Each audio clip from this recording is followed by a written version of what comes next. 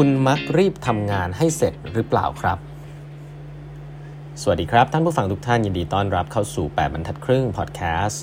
สาระดีๆสำหรับคนทำงานที่ไม่ค่อยมีเวลาเช่นคุณนะครับอยู่กับผมต้องกวีวุฒิเจ้าของเพจ8บรรทัดครึ่งนะฮะอันนี้เป็น EP ที่1363แล้วนะครับที่เรามาพูดคุยกันนะครับก่อนอื่นนะครับคลาส Corporate Innovation Master Class นะครับเราจะเรียนกันในวันที่ 14-15 October นี้นะครับเป็นรอบสุดท้ายของปีนี้แล้วนะครับสำหรับเรื่องของ Corporate Innovation 8 ขั้นตอนในการสร้างทีมแล้วก็เซตบัดเจ็ตเซตอะไรต่างๆนะครับในเชิงโครงสร้างองค์กรว่าองค์กรหนึ่งถ้าอยากจะสร้างทีม Innovation เนี่ยควรจะเป็นยังไงเช่นควรจะอยู่กับทีมเดิมหรือควรจะแยกออกมาอะไรแบบนี้นะครับก็จะเป็นคลาสที่เราเรียนเกี่ยวกับเรื่องการ implementation ทั้งหมดในองค์กรนะครับก็ถ้าสนใจก็ยังติดต่อกันเข้ามาได้นะฮะใน Facebook Page ของ8บรรทัดครึ่งแล้วก็ Line OA ของ8บรรทัดครึ่งนะครับวันนี้ผมเล่าต่อถึงหนังสือชื่อ Uncertain นะครับ How to Turn Your Biggest Fear into Your Greatest Power นะครับ Ari W. Kruglansky นะครับก็คราวนี้ introduce ถึงจะ introduce ถึงคอนเซปต์หนึ่งแล้วนะฮะเอาคอนเซปต์นี้เรียกว่า closure นะครับ closure แต่ก่อนที่จะเล่าเรื่อง closure ผมถามทุกท่านนี้ก่อนนะครับว่าปกติคุณเป็นคนยังไงนะครับเวลาคุณได้รับ assign งานมาจากหัวหน้าเนี่ยสมมุติคุณมีเวลาอยู่สัก2อาทิตย์เนี่ย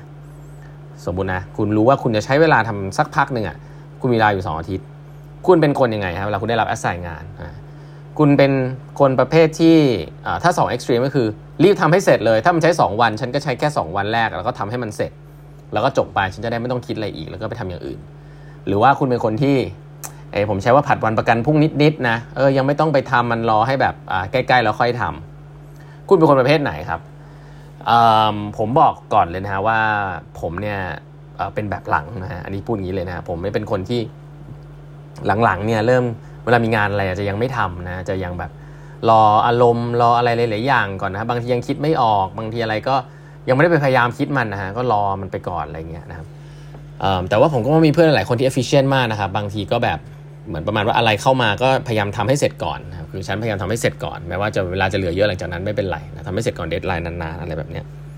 ไม่ได้มีอะไรถูกหรือผิดนะครับแต่มันเกี่ยวข้องกับเรื่องนึงครับคือเรื่อง closure นะครับ closure คืออะไรนะ closure คือการที่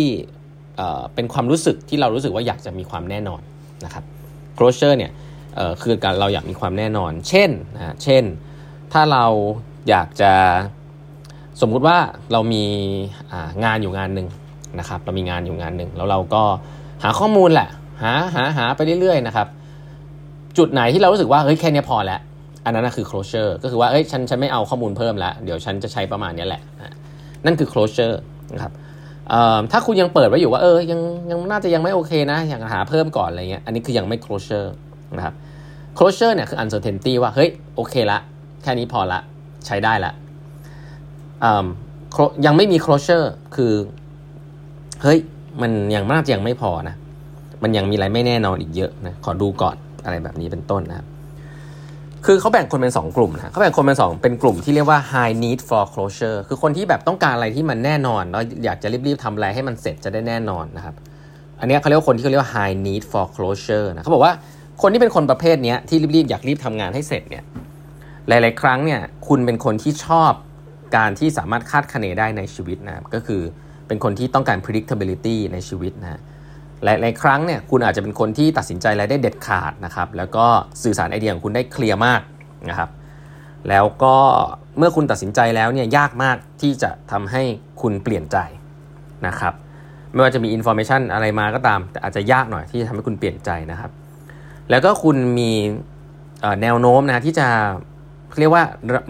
รำคาญรบกวนใจมากเวลามีความเห็นที่ไม่เหมือนกับคุณมาบอกคุณในตอนท้ายนะครับคุณอาจจะมีความอดทนกับเรื่องพวกนี้ค่อนข้างต่ำนะครับอันนี้เขาเรียกว่า high need for closure นะครับเพราะฉะนั้นเนี่ยคนที่ต้องการ closure หรือต้องการความแน่นอนในงานหรือในชีวิตแล้วก็อยู่กับความไม่แน่นอนไม่ได้เนี่ยจะมีความกังวลมากอยากจะทำอะไรให้มันชัดเจนมันมีความลิงก์กับเรื่องของสิ่งที่คุณต้องการคุณชอบออเดอร์นะครับคุณชอบอะไรให้มันเป็นระเบียบเรียบร้อยคุณชอบการที่เป็นพยากรณ์ได้นะฮะสามารถคาดคะเนได้คุณชอบตัดสินใจเด็ดขาดนะครับคุณไม่รู้สึกโอเคเลยกับ ambiguity คือความไม่ชัดเจนความคลุมเครือนะครับหลายๆครั้งอาจจะเป็นเรื่องของการที่คุณปิดใจด้วยนะไม่ได้ถูกหรือผิดนะแค่บอกว่า มันมีความเกี่ยวข้องนะ predictability เอง decisive นะการที่คุณเป็น high need for closure ถ้าคุณเป็นคนที่ชอบอะไรที่มันแน่นอนนะครับแล้วก็ไม่โอเคกับสิ่งที่มันไม่แน่นอนเนี่ยคุณจะชอบ 3-4 อย่างนะฮะอีกทีนึงนะ predictability นะครับ decisive นะ ambiguity แล้วก็ discomfort with ambiguity นะแล้วก็ close mind นะครับหนังสือเล่มนี้เนี่ยมีเทสด้วยนะที่ให้ทำข้อสอบประมาณสักกี่ข้อวะ41ข้อนะครับแล้วก็เนี่ยมีข้อสอบว่าคุณเป็นได้กี่คะแนนนะฮะผมบอกของผมก็ได้นะครับผมเนี่ยเขาบอกว่าถ้าเกิดว่าคุณมีคะแนนอยู่ประมาณสัก41 ถึง 82เนี่ยคุณ low on closure นะฮะถ้า83 ถึง 204เนี่ยคุณกลางๆนะฮะ83 ถึง 204ถ้าเกิน204เนี่ยคุณ high need for closure นะครับผมเนี่ยลงมาได้118นะฮะก็จะอยู่ทาง intermediate นะครับแต่ว่าจะเอียงไปค่อนๆไปทางแบบ low need for closure low need for closure ผมเล่าเรื่องนี้ทำไมนะผมเล่าเรื่องนี้เพราะว่าผมว่ามันน่าสนใจตรง research อันนี้มันค่อนข้างลิงก์กับเรื่องของ design thinking นะอันนี้ผมแชร์อย่างนี้ก่อนนะครับเวลาเราเรียนเรื่อง ideation เนี่ยเรื่องการคิดนอกกรอบเนี่ยเราต้องการคนที่ low need for closure ก่อนนะครับเพราะว่า divergent thinking หรือ creative thinking เนี่ยคือการที่เราพูดไปเรื่อยๆเรายังไม่รู้ว่ามันจะไปจบตรงไหนแล้วเราก็ไม่รู้ว่าเมื่อไหร่ไอเดียดีๆมันจะมาด้วยแต่เราต้องการคนที่เน้นปริมาณนะพอมันเป็นเรื่อง critical thinking อ่ะคนที่แบบว่าเฮ้ยเลือกที่ไอเดียไหนดีหรือไม่ดีเนี่ยส่วนใหญ่แล้วก็จะเป็นคนที่ critical thinking สูงนะครับแล้วก็จะต้องการ need for closure ที่ค่อนข้างเยอะทีนี้สิ่งที่มันน่าสนใจคือว่าเรื่องนี้มันตรงกันเลยนะครับเพราะว่าถ้าคุณต้องการอะไรที่มันแน่นอนตั้งแต่แรกเนี่ยหลายๆครั้งเนี่ยคุณคิดอะไรใหม่ๆไม่ค่อยออกนะผมใช้คำนี้เลยนะหลายๆครั้งคุณจะคิดอะไรใหม่ๆไม่ค่อยออกนะเพราะว่าคุณรู้สึกว่าไอกระบวนการนี้มันคลุมเครือนะแล้วเวลาผมสอน design thinking เนี่ยผมต้องบอกเลยว่าคนที่อึดอัดมากเลยคือคนที่ต้องการอะไรชัดเจนต้องการ framework เนี่ยจะอึดอัดกับ design thinking ว่า design thinking บอกว่าทำไปก่อนอย่าไปคิดเยอะนะเวลาสอนเนี่ยคือเทคนิคการสอนเลยนะทำไปก่อนนี่ไม่ต้องคิดนะอย่าถามทำไปก่อนไอ instruction แบบนี้ทำให้คนประเภทหนึ่งเลยนะผู้บริหารระดับสูงประเภทหนึ่งเลยเนี่ยจะไม่ comfortable เลยจะไม่ชอบเขาอยากรู้ว่าเดี๋ยวต้องทำอะไรเพื่ออะไรแล้วค่อยทำนะแต่ว่า design thinking เนี่ยหรือเรื่อง innovation เนี่ยคือทำไปก่อนยังไม่รู้ว่าจะ work หรือไม่ work แต่ต้องทำแบบนี้ไปก่อน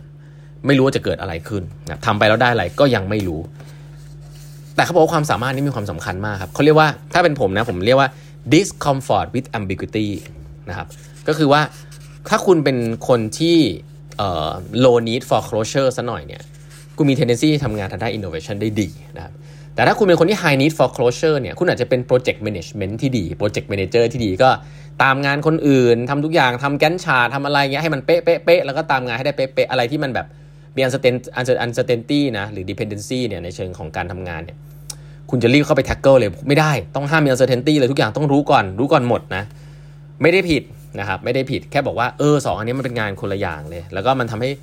เล่มนี้มันก็จะเป็น thesis แรกเนี่ยนะฮะว่าที่จะแบ่งคนออกเป็น2ประเภทก็คือ low need for closure นะครับคือคนที่อาจจะใช้คำว่า discomfort with ambiguity เนี่ยจะต่ำหน่อยนะฮะก็คือว่า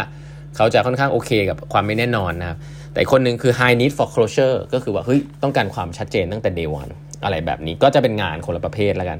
แต่ทีนี้หนังสือเล่มนี้มันก็จะเล่าไปเรื่อยๆนะฮะว่าคนเราที่เรียนเก่งๆส่วนใหญ่ก็มี tendency นะครับที่จะทำให้เกิด premature closure ก็คือจริงๆแล้วยังไม่ต้องชัดเจนนะตอนนี้ก็ได้แต่ถ้ารีบทำชัดเจนตั้งแต่แรกเนี่ยบางทีอาจจะไม่ได้ไอเดียที่ดีที่สุดนะครับแล้วก็อาจจะทำให้เกิดผลเสียในการทำงานก็ได้นะครับซึ่งเดี๋ยวจะมาเล่าให้ฟังว่ามันเป็นยังไงกันในตอนต่อไปนะครับวันนี้เวลาหมดแล้วนะฮะฝากกด subscribe 8 ครึ่ง podcast นะครับแล้วเดี๋ยวเราพบกันใหม่พรุ่งนี้ครับสวัสดีครับ